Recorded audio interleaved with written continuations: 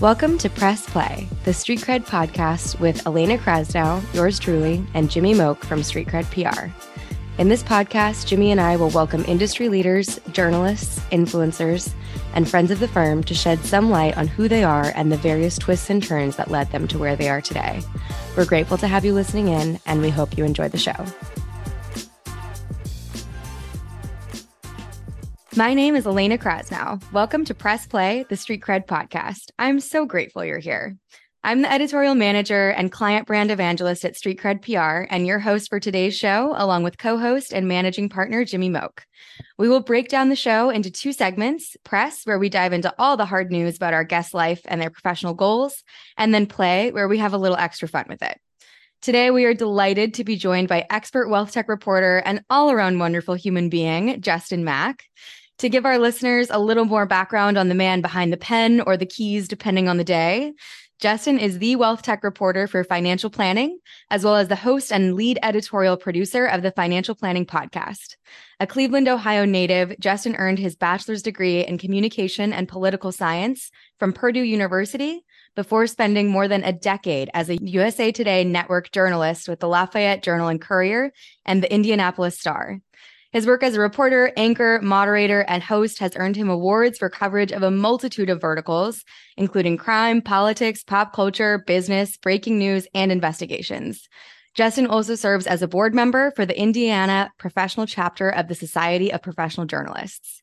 In addition to exploring the role technology plays in the lives of advisors on a daily basis, Justin also covers efforts to address the diversity and cultural issues that have plagued financial services for generations.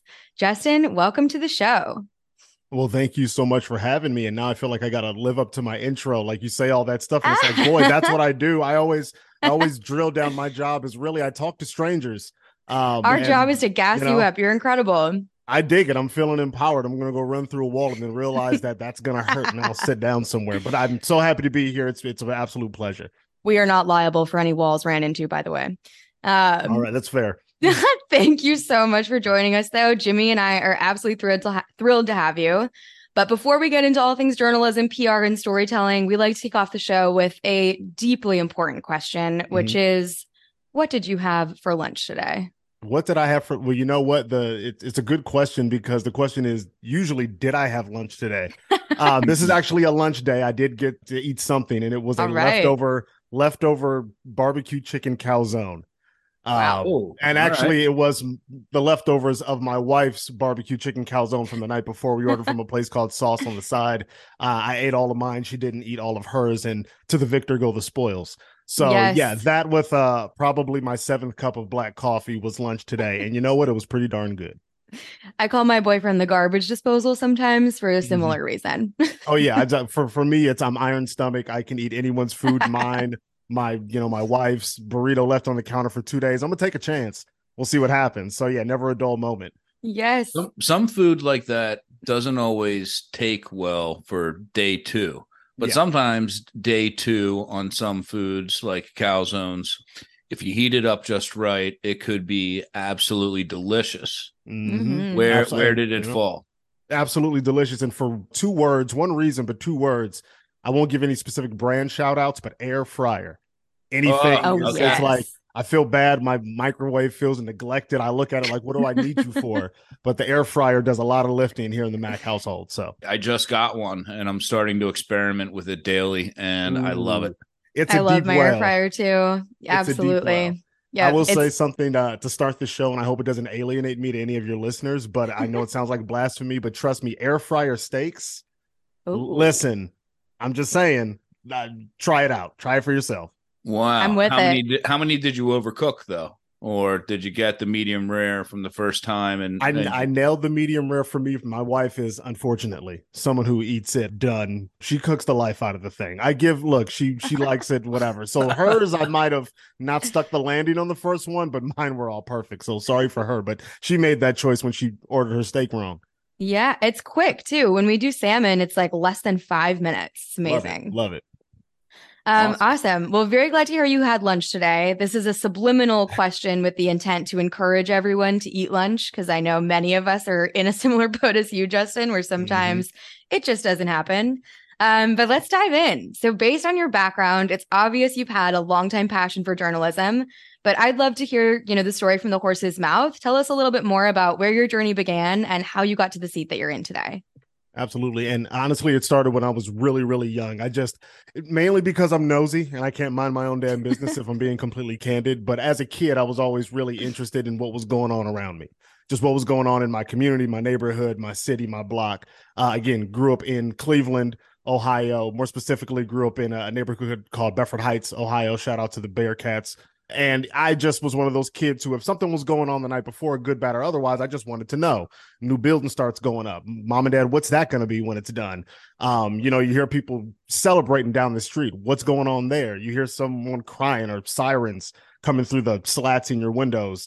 Why are the police here? Like, what is going on? I was just always asking those questions. And my parents always kind of drilled into me. And this was, I'm an 80s baby, born in 85. And I started showing that kind of interest really, really young. And it was like, well, the paper of record is everything. You want to know what's going on? Well, read the paper, pay attention. And my parents got the Cleveland Plain Dealer. I'll pour one out because that institution doesn't exist like it used to anymore. Newspaper business, it is what it is. So as a kid, I always read the paper when my parents read the paper. And it started off obviously reading, the comics, and got a little bit older. I started reading the sports section. But then when I was really young, I'm talking like 8 or 9, I'm reading the Metro section, or at least trying to figure that out. And it's also because my parents were both really involved. My dad, he was in construction his entire life, but started as a carpenter, ended his career as a project manager growing up in Cleveland. And he touched so many different things that were built in Cleveland. I remember the blueprints to the Rock and Roll Hall of Fame being on my dining room table as a kid, because he actually, at that time, he was working as a project estimator and did the bidding that landed the contract for the Rock Hall. So he was always kind of tied into the city because he worked in it. And my mom was just consummately involved in every aspect of our lives. When you think of PTA parent, that was her in every single way. So they always said, pay attention. You want to know what's up, read the paper. So I started getting into it. And then my grandmother, I got to give her a shout out, because those old ladies who write into the paper every single week, letters to the editor talking about something. That was her. I remember going to visit her all the time. She had one of those beds that were like impossibly high. Like, Grandma, how can you get into this bed? It's absurd.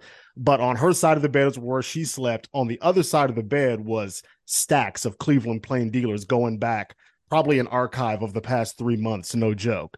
And next to it was a yellow legal pad where she was writing out what she had to say, letters to the editor, getting involved. And she would send those things out and mail them all the time. And yeah, that was just it. The paper was how you learned what was going on. It's how you connected. It's how you made an impact. It was a big deal. So for me, I wanted to be a reporter because I wanted to be the person to let people know what they should be worried about, celebrating, concerned about, awareness. That I just wanted to be that, because it felt like such an important job to do that. And I'm like, boy, that's really, really cool. So that's where it started. That's kind of where it always goes. And again, my grandmother is still that way. We're recording this episode now. Actually, yesterday, was on a Zoom call with my grandma. She just celebrated her 93rd birthday.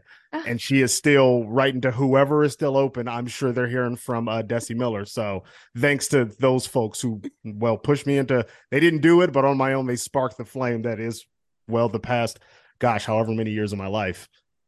Shout out and happy belated to Desi Miller, citizen Indeed. journalist. That is awesome. Citizen reporter. Absolutely, I love that. What a beautiful origin story. I can just totally picture it. I love the idea of you as a kid roaming around, super curious, asking all those questions. For sure. That makes perfect sense that it led you into the role that you're in now. Justin, one of the things that's always really stood out to me about your work is your ability to create a narrative and tell a compelling story. No matter how dry the subject matter, you always have the best introductions to your pieces. Thank you. Without giving away, all your secret sauce, we'd love to hear about how you've worked to establish your creative voice as a writer in this space where, stepping outside of the box can require some courage. That's a really good question. And it's two-part. It's one, the fact that by nature, I think I'm just a little bit extra. And it kind of comes from, I'll shout out, going back to some parental influence. My mom was an artist by trade. That's what she did. That's where she got her degree and her training. Went to Kent State as an art major. And up gosh, later in her life, she went back to school to get her master's from Cleveland State for art and art history and all of that stuff. So she was always at it. My mom was always big about like pushing creativity. You want to try something, do it. Doesn't matter if it doesn't work. The whole point is to try it. She was always the really, really passionate about embracing the whimsy in our lives because we don't do that enough. So, and she had to do that similarly where, you know, something is dry, maybe you got to spice it up a little bit, find the brightness in it. So I wanted to do that with my work because, one, it made it more interesting for me, and as a result I felt it was more interesting for my readers. And it also came with the fact that I didn't really have a traditional path into being a newspaper reporter, so I knew I wanted to do it. So you think you would do things like work for the school paper and do this, and yeah, I didn't do any of that stuff. So at first, you know, working for the school paper wasn't an option. My high school didn't have a paper, so we couldn't do that. But I did want to find opportunities to work on my interviewing skills, cold calling. I knew I wanted to be a police reporter, which was my first job I ever got in a newspaper. I had to get used to cold calling people, talking to people when they didn't want to be spoken to tell those stories and find those connections. So I did what any rational high school student would do when they didn't have a school paper to develop those interview skills. I started doing cold call sales for credit cards for, at the time, MBNA Bank of America, which would transform into, you know, Bank of America proper after a bunch of acquisitions. But yeah, in high school, I got a job, me and my buddies, which actually paid really well because they had a commission base if you were good on the phone. But you would call people in the evenings after school. We would drive up there, do a shift that was like from 5 p.m. to 10 p.m. And while people are having their dinner, we'd cold call them and try to sell them credit cards or balance transfer cards with really bad rates that they didn't need. But it was the most brutal training ground for learning how to carry a conversation with someone who did not want to speak with you. And I figured, you know what, here's an opportunity to develop interview skills that's very unorthodox and also put some money in my pocket, paid for prom with those commissions. It was a good year. And then you graduate high school, you still want to be a reporter. I also was at that point developing, I had a thought of, do I want to be a reporter or go to law school? So I double majored at Purdue that's why I have the double major in communications and political science, because the poli sci would have led to law school, but whatever, it doesn't matter. So in high school, in college, okay, work for the college paper, and the Purdue Exponent exists. Shouts out to them. They're a great publication, great student journalists. It's not officially affiliated with Purdue, and it's actually independent, and I actually love the work they do. But they had a model where it was a big staff and you got paid by article, and it was a huge staff. And frankly, I needed more money in my pocket than that. They weren't paying enough, and a brother had bills, and textbooks are not cheap. So I found, I got a job at what was called the Purdue Telefund. It was out of our school's development office, which was same thing, cold calling alums for money and donations, you know, after they had graduated. And then it was also like taking tours around the school to show visiting alums, hey, here's what we're doing at Purdue. Will you donate to us? So I continued that cold calling development of my interview skills. And it was really cool because I learned a lot about the school, which I was interested in. I'm very much a big school spirit, college pride guy, go Boilers. And I just got to talk to strangers, which I found I just love to do innately. So that kind of approach, being unorthodox, made it seem like when I got my first journalism job, I covered a lot of dry stories. My first job was the Lafayette Journal and Courier. It's where Purdue was. It was a very agricultural area outside of covering the college. So I'm covering like corn and soybean yields for the week. And I remember, in addition to doing police work, I am like, hey, you get in, you have to go to a area plan commission meeting to cover a rezoning because they want to extend, you know, Grandpa Johnson's porch in front of the new McDonald's that's coming to town. These are not compelling subjects on their face, people. So we got to find a way to make people give a hoot about the area plan commission meeting or the public comment period opening for the new roundabout they're going to build outside the biofuel digester. I have to figure out what the hell that even is. And learn all this stuff that's new to me anyway, because I'm from Cleveland. We didn't have all this agricultural stuff in the first place. So it was always like, all right, if I don't know anything about this, how do I make this pop? How do I make this interesting? I'm glad you mentioned like the intros to my stories. I think a lot about that. We have to communicate the, I guess, universal human impact of whatever we're covering to make it stand out. And that's just always what I did. And I was able to do that, I think, because I took a weird path to get here. So I didn't really have a rule book to follow that was traditional newspaper journalism. So when I got to the newspaper, I had my own style that was developed. It was just different. And I just always held on to that. So that's kind of where it comes from.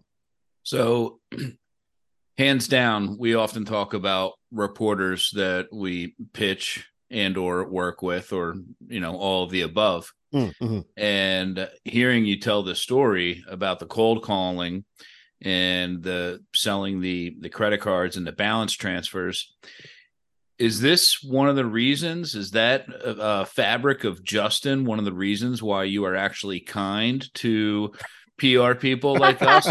Because you understand what it's like to be on our side?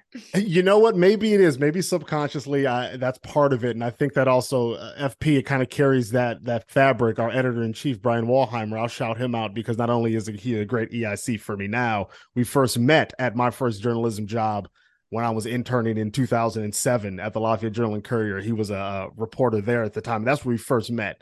And he also worked in the PR world for a while before coming back to the editorial side and all of that. So I think we get it. But I think it should be like that on all sides. Everyone's doing their job. That's it. And I think a lot of kindness came my way from those alumni I was calling in as a high school and college kid and all of that. They understand this guy's doing his job. I got, yelled at plenty. But there were a lot of people who showed patience and kindness and grace when they didn't have to. And I also knew that later in my career, and before I got to FP, again, I spent 14 years doing cops reportings and talking to people on their worst. It's a different kind of dynamic than working where I am now, business focused and in the trades. And again, a lot of kindness shown to me, a lot of difficult calls, a lot of understanding that everyone that I'm talking to everyone's trying to do their jobs. So I think remembering that is important because everyone has a job to do and everyone has a different sense of urgency that they are being either propelled by or adhering to. And it's not always going to coincide. So you have to understand that. And I also think that the problem is sometimes we can let our professional frustrations bleed into our personal interactions, and that's always a mistake.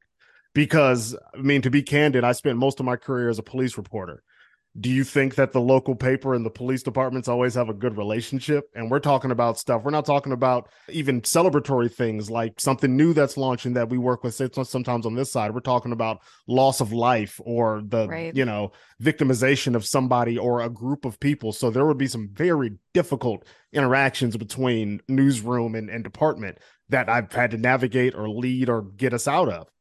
But you can't let that color your thought of the person who is doing their job, because at the same time, they got to go home and they got to think about it and they got to hold whatever negativity came from that day. Then they got to come back and do their job tomorrow. So it's just always remembering that behind every email or missed call or whatever is a person.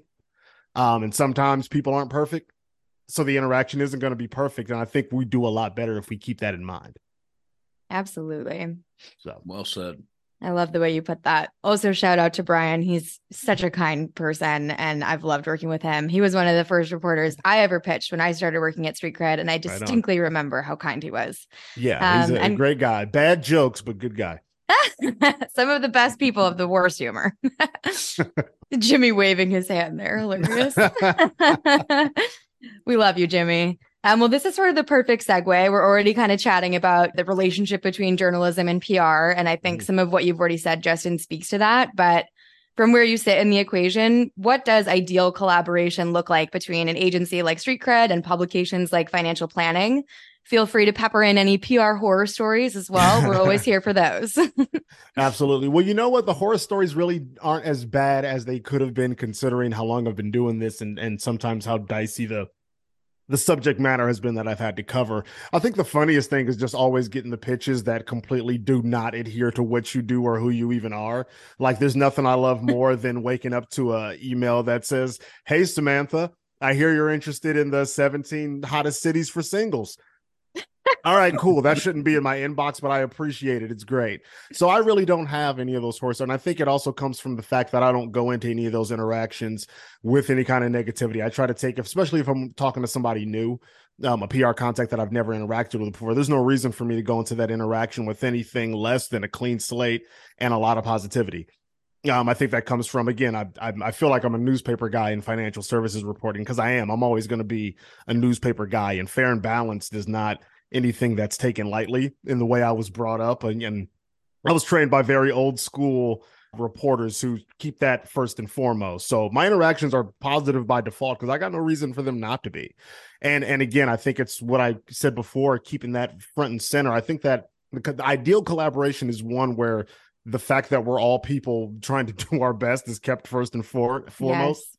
Yes. That's the best collaboration, but there's also an understanding and a balance that should be made very clear about what we each do and do not do. As a reporter, there's requests where that are probably going to hit, the ear of you or another PR person of like, no, we can't do that. Are you kidding me? No, you can't. Just like there's plenty of times where there might be a request. And as a reporter, we have to be like, hey, we're not really on that. We don't work for you. We're working with you. So no, we can't do that. But I think the ideal relationship is one where you can understand that those rejections that are going to come from both sides, those asks that are going to be rebuffed are nothing personal, y'all. Just don't take it so seriously. I've had plenty of PR folks who've maybe taken times where I've shot something down or made something clear that we can't do this, we can't bend. I'm sorry, this is it. And let that, lead to some kind of negative interaction going forward. That's a little small, and it shouldn't be that way. And if I were to do the same thing, I'd be embarrassed as someone who was trained in what I think is the purest way to do this, which is fair and balanced. And every interaction should be taken in isolation. And anything you carry over from the last time, if you're letting that shape how you interact with someone, you're no longer doing the job. So keeping that in mind, that balance is very important, and making clear what you can and can't do and won't do from the jump. That makes it, you can't have any, misinterpretations or horror stories if you make it clear from the jump. And I've always been very, very clear, like, here's where I am in this, and I'm not going to go beyond that. So I've been pretty good so far, knock on wood. I don't have anything that really haunts me at night.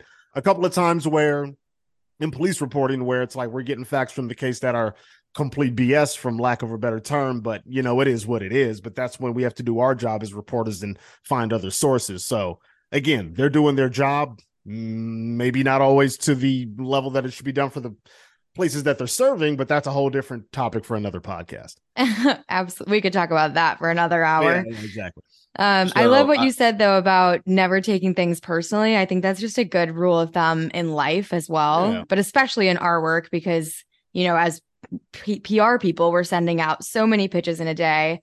Obviously, some of those are not going to get responses, and that is not anything to do with our character or how interested they are. Even sometimes it could just be that they didn't see it. So you got to give people grace at every opportunity. So I've got 2 follow-ups. Let's hear them. Number 1, what are the 17 best cities for singles, and where does Philadelphia land on that? Because as many people might know, I am single and I'm having a hard time dating and meeting a new gal. Maybe I should stop referring to them as gals. I don't know. That might be part unfortunately, because I didn't save that listing on the 17 singles because it did not pertain to my coverage, so I can't help you there. But as someone who actually spent a few years, actually a very short period of time living in Philadelphia after college, I wish I had some more insight on what's going on with singles, but yeah, man, I can't help you. I'm sorry. Where did you live in Philly? So after I graduated high school, I had an older sister, and after I graduated, my parents were like, okay, we're going to do something different. They moved out to Philadelphia. My father was working for a construction company, a Black-owned construction company based in Pottstown, PA. They lived out in Malvern.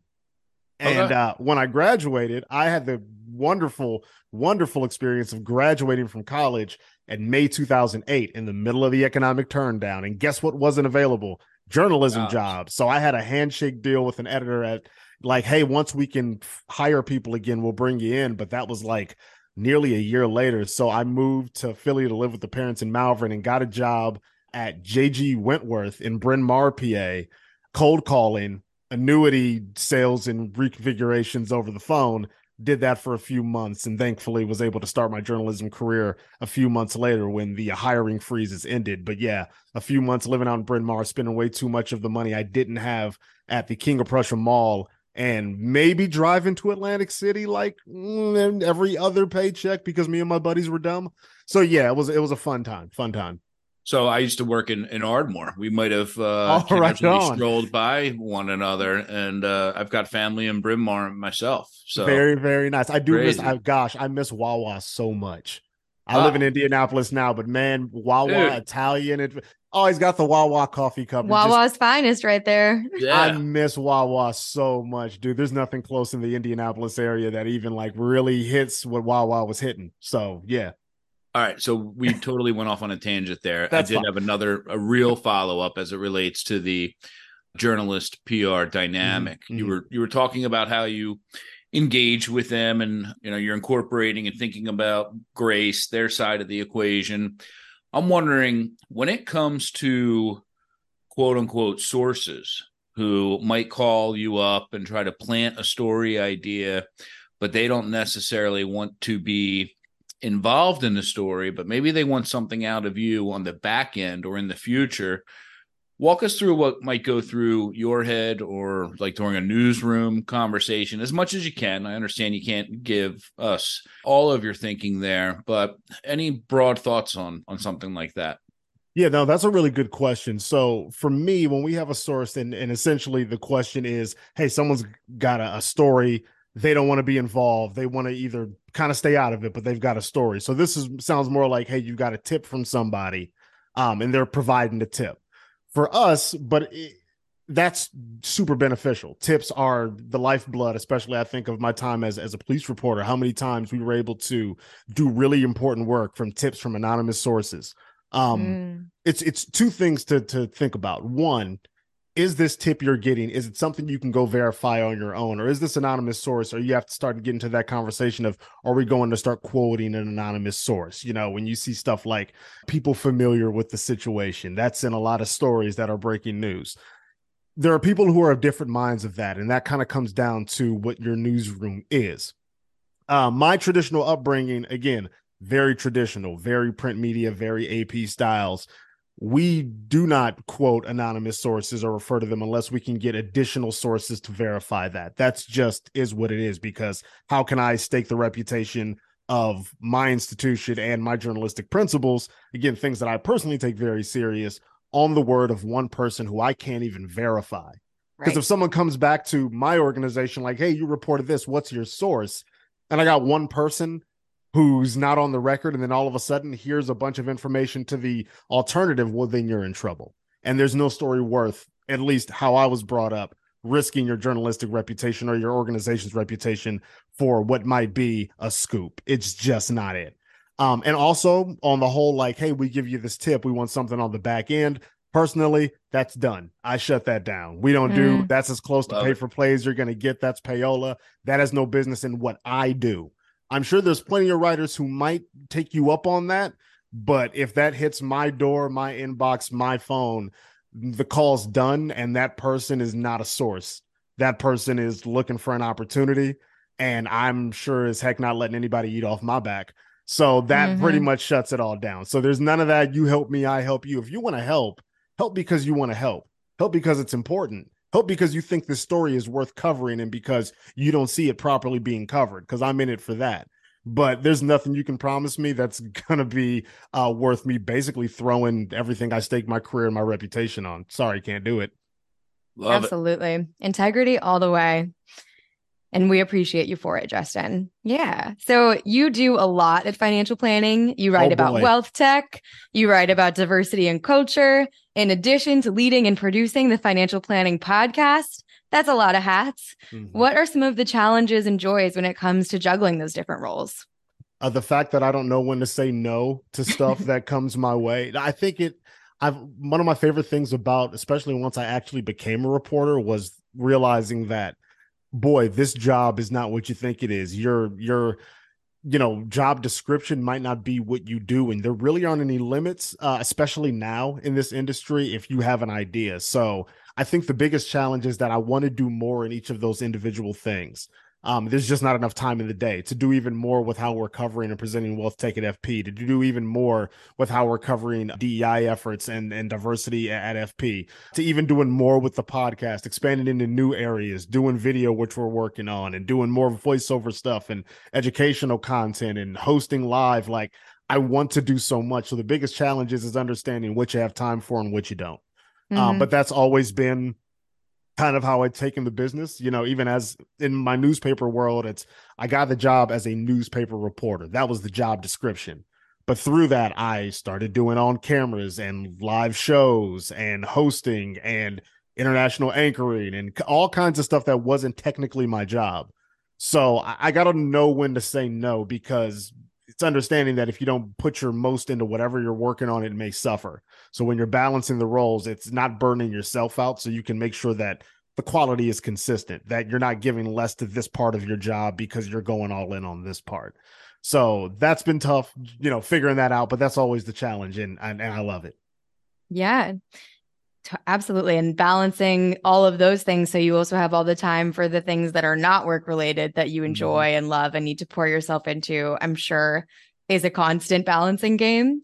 Sure. But we're impressed with how you do it. I forgot you also do all of the video content, like all of those future proof videos were so amazing. Thank you. Yeah. Aside from hanging out with us at Future Proof this year, though, what does the future look like for you? Do you have any other journalistic bucket list items you're hoping to cross off? You know what, for sure. It's just I want to go more places. I want to touch more stages. That's a big one for me. Is that it's an interesting thing, like coming to FP, and I've joined financial planning in November 2021. And again, it was a thing where I'm making a transition after what had at that point been, a 12, 13-year journalism career. So it's a change. It's like you're a veteran in the industry itself, but this is still new. Covering wealth tech is something I've only done for just a shade over a year specifically. So it's a new world, a new challenge. And one thing I've loved is getting out. Like you said, future proof. I want to go to more stuff. I want to do more hosting, more presenting, hit more stages. Thankfully, this fall, I'm going to be really busy and going to a bunch of different places. In addition to, I know FP will be back at Future Proof and a bunch of other things that I already have on my calendar. I'm going to be traveling a ton for the last part of the year. So that's what I'm most excited about. Getting to meet more people, getting to talk to more strangers and tell more cool stories. That's really number one on the list. There's nothing better than being in person, really. Right. It's great. Can't wait to see you back at Huntington Beach. Oh man, it's going to be a vibe. Like, hey, Redman and Method Man is on the bill, and they had a big influence on me as a kid coming up. I listen to music all the time. I do music as well. So yeah, Red and Meth. I'm in there. That was another article of yours that I absolutely loved. Great feature piece. Oh, thank you. Yeah, Big Boy was a vibe and had a lot of fun. Yes, and thanks to a FP, vibe and a half. Let me write a little first person on that, and that was a lot of fun. Love that. Awesome. Well, Jimmy, I think we're ready for our second segment. Let's get into some play. Yeah, definitely. Cool. So, Justin, obviously, you have covered so many different beats throughout your career. Besides financial services, which obviously is your favorite, what is your other favorite beat you've ever covered? Number one favorite has to still always be public safety, crime courts. It's essentially the police beat is what it always gets simplified to. It's the first beat I ever covered. It was what I wanted to cover when I was a kid. And at heart, I still consider myself a cops reporter. I just happen to be doing it in this world. But that mentality I hold on to, because people think being a cops reporter is all about like finding the juicy thing and the thing that's going to make people, stop or be shocked. No, the thing I loved about being a cops reporter was that you've got to have a level of compassion on another level, a level of tact, professionalism, because you're talking about really gruesome stuff and talking to people often on the worst day of their lives, after they've lost someone, after they've experienced something terrible, after they've been accused of something horrific. That empathy is important. And I'll be a cops reporter because I carry that into any beat that I cover, even in wealth tech now. Keeping that front and center is why I'll always be a cops beat guy. Awesome. Great response. Okay. If it weren't wealth tech reporting or being a journalist, let's say broader, what would you be doing? Oh man, I'd still be talking to strangers. I'd probably be doing something on stage, more than likely. Well, the other thing that I've done as long as reporting is made music. Producing, writing, rapping, singing since I was in middle school, and have a lot of credits. One of the reasons I even have all this audio set up for the podcast is because it's also part of my other world, doing music. So I'd probably lean more into that. I like working with artists, especially now that I'm getting a little older, to be getting on stages, even though I still did a show not that long ago and have a few more coming up. It'd probably be leaning more into that, creating something. As long as I'm making something out of nothing, I'm happy. Love it. Amazing. Definitely will have to check out some of your music after this too. Yes. What do you do for fun? What do you do when you're not working? Oh my gosh, way too many things. So me and my wife have a lot of interest, and there's not enough time to get into all of them, which is always the thing that makes us the saddest. But we're big outdoorsy people. We like to go on walks and hikes and stay active like that. So that's a big, huge thing for us in general. But myself, my personal interest, I'm a huge video game guy, video game geek since day one. And it's always just an all encompassing passion. My office, which you can't see out of camera, is covered in a second screen and video game consoles and controllers. And I actually have a hobby where I custom build arcade sticks, which if anybody was born in the arcades in the 90s and 80s, yeah, like the sticks and stand-up cabinets from, the old Street Fighter consoles, that's what I do in my free time. I've done competitive fighting game tournaments and all that stuff. I'm also just, look, for better or worse, I'm a huge pro wrestling fan. I'll just say that for fun. I'm watching matches, current, past, and present. I'm a huge fan of Japanese pro wrestling, which means I have to get up at 3 or 4 in the morning to watch those matches live because their bell times are, it's 3 a.m. Eastern. Well, that's 4 p.m. in Tokyo, and they're getting started for a Sunday night show. So I'm up. So I watch a lot of wrestling. Yeah, I know it's weird. My wife is a great sport. She puts up with it. And also just a huge, big fan of anime and comic books. All of that stuff is just my world. So it's all of that. Oh, and I'm also a big foodie. I love to cook. My wife is great. I actually tell her to stay out of my kitchen because I love to cook. I got that from my dad. So it's trying new recipes. I'm a sucker for those like YouTube videos of like, hey, here's this 17 ways to make a scrambled egg. I'm going to go do that. I have no choice. So that's kind of how I wind down. It's video games, cooking, anime, and wrestling. That's me. Amazing. So, wrestling's fake, right? What do you mean? I mean, come on. Come on, man. Like some of those storylines, like it's absurd. A wrestler Honestly, coming back from the dead. And it happens all the time. You just got to believe, Jimmy. No, you know what? The funny thing about wrestling is that when I got into it, like when I was a kid, it wasn't because of wrestling. It was because of video games. I didn't know wrestlers were real until I turned on the TV and saw the guys from the video game fake fighting in their tights. And I'm like, boy, this is what the heck is going on. So I grew out of it when I got older because of course you do when you're in high school. I'm trying to, get a date. I'm not watching wrestling. What's going on? But as I got even older, I got back into it because I appreciated how difficult that is from a performance standpoint. You're a grown man. You're going out there in front of a bunch of beer-soaked strangers in a town you're not from in your short pants to make them care and to make them feel something. And I always love the guys the most who are great on the microphone. The Roddy Pipers, the guys who could make you hate them or love them by just talking trash in the middle of a ring. And a lot of my presenting and hosting and even podcasting I do now is inspired by watching wrestling promos from guys who could really talk. Wow. Ric Flair and Dwayne Johnson, who had a pretty decent acting career from what he learned as The Rock, as a wrestler. It worked out for him. Love Dwayne. Guys, current guys like CM Punk, who's, these guys who are orators in the ring and a lot of great podcasters are also wrestlers. Chris Jericho, Stone Cold Steve Austin, great podcast. It helped me develop my style on the mic. So yeah, wrestling's weird, but you can take something from it if you look hard enough. Just don't look too hard because then it gets weird again. So, yeah. You can take something from anything if you look hard enough. There you go. I don't know much about wrestling, but I will say big proponent of get outside. Appreciate that you and your wife are getting out as much as possible. We love it. And are you a fan of the Miyazaki anime movies? Oh my gosh. Look, I've seen all of them and I'm obsessed. If you want to come back and talk about Spirited Away, yes. Okay, we can do that. We can have a whole Studio Ghibli dedication podcast because Miyazaki is the man. There will be no ill words spoken against him. So I knew I liked you for a reason. You got absolutely. Oh my gosh, Spirited Away is so good. I saw Princess Mononoke when I was like 8, probably way too violent for the time. It was I've been a fan ever since. I'm like, what is this, a cartoon? Oh my gosh. Go watch a Miyazaki movie. Everyone who's listening, that's your homework. Go. Absolutely agree. And follow Studio Ghibli on Twitter if you want little Miyazaki blips in your timeline. It's a nice timeline cleanser. Yes. All right, so I'm going to move on to our final question. We like to wrap the show with a moment of gratitude, Justin. Give a shout out to someone in the industry you admire, perhaps someone on your team, someone in your life, and just, say something nice about someone who may or may not be listening.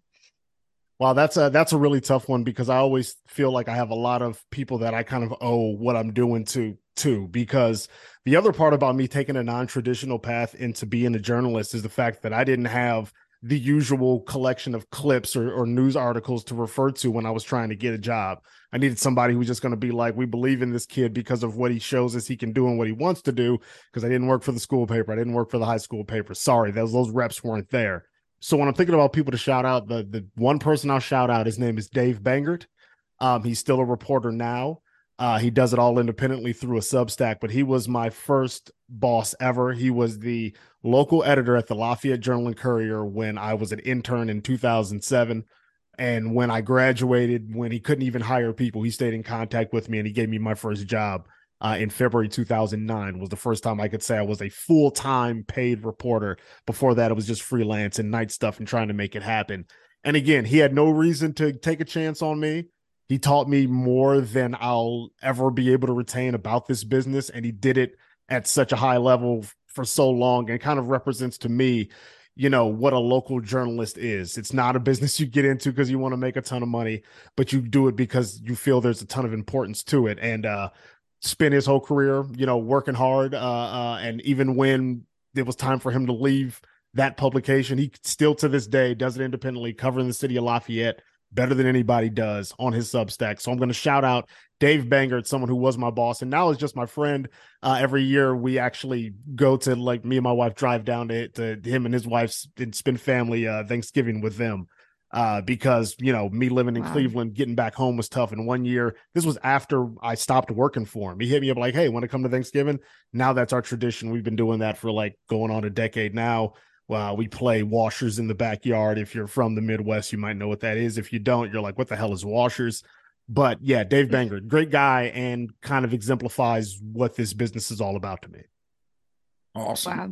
Shout out to Dave, because he got you here in some way, shape, or form. And we're so grateful to work with you, Justin. Thank you. And yeah, thank you. To our listeners, we hope that you learned something new. We know that you did, let's be honest, and enjoyed hearing about Justin's powerful story. Thank you again, Justin, so much for being on the show.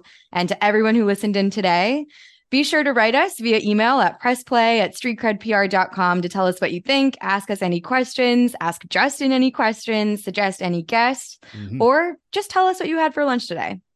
Thanks again for tuning in, and we absolutely can't wait for our next show. Cheers. Thank you for listening to Press Play, the Street Cred podcast. Visit our website at streetcredpr.com and find us on Twitter and LinkedIn. Please don't forget to click the follow button to be notified when new episodes become available. And if you enjoyed the episode, we'd love nothing more than if you would rate and review the show. The information covered and posted represents the views and opinions of the guest and does not necessarily represent the views or opinions of Street Cred PR. The content has been made available for informational, educational, and entertainment purposes only. If you have questions about the show or Street Cred PR, feel free to reach out to us. Thanks again for listening.